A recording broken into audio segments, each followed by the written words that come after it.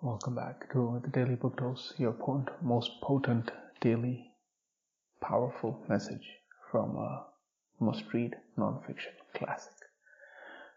Today we're going to be talking about the 8th chapter in 13 Things Mentally Strong People Don't Do, and today's chapter is going to be about taking calculated risks.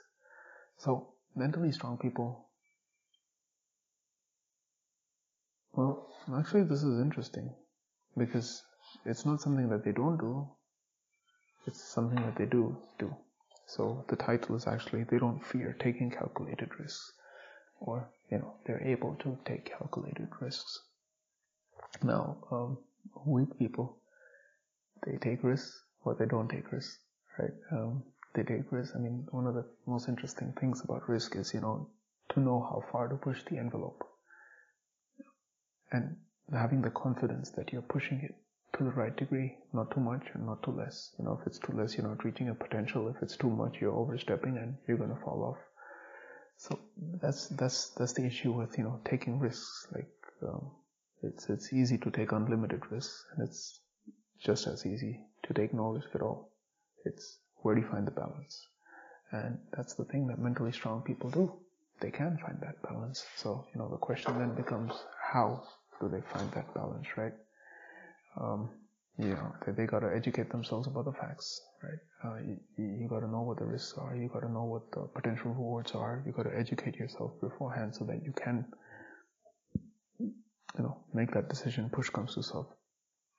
And most importantly, they got to identify the types of risks that are worthwhile taking.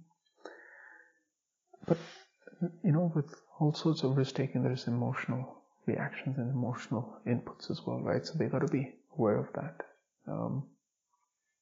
And with risks, it's really to understand the risk and the reward.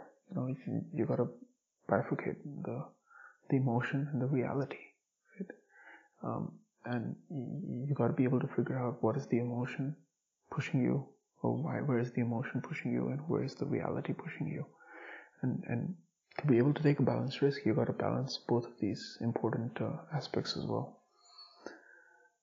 Now, how you feel, whether you feel good or bad, and based on that, whether you want to take a risk or not, that's a recipe for disaster, right? So that's one thing that you definitely got to watch out for.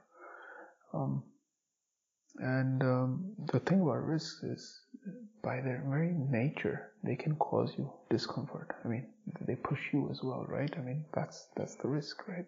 Pushing the envelope. And it's wrong, and it's very short-sighted just to be able to think or say that, this risk is going to cause me discomfort and therefore I want to ignore it. That's not going to take us to where we want to go. But most importantly, after you do all the research, you find out the risks, the rewards, the emotion, the facts. And then you ignore the facts. You ignore the reality. And you don't take that calculated risk. That's the biggest disaster. Till next time, thank you.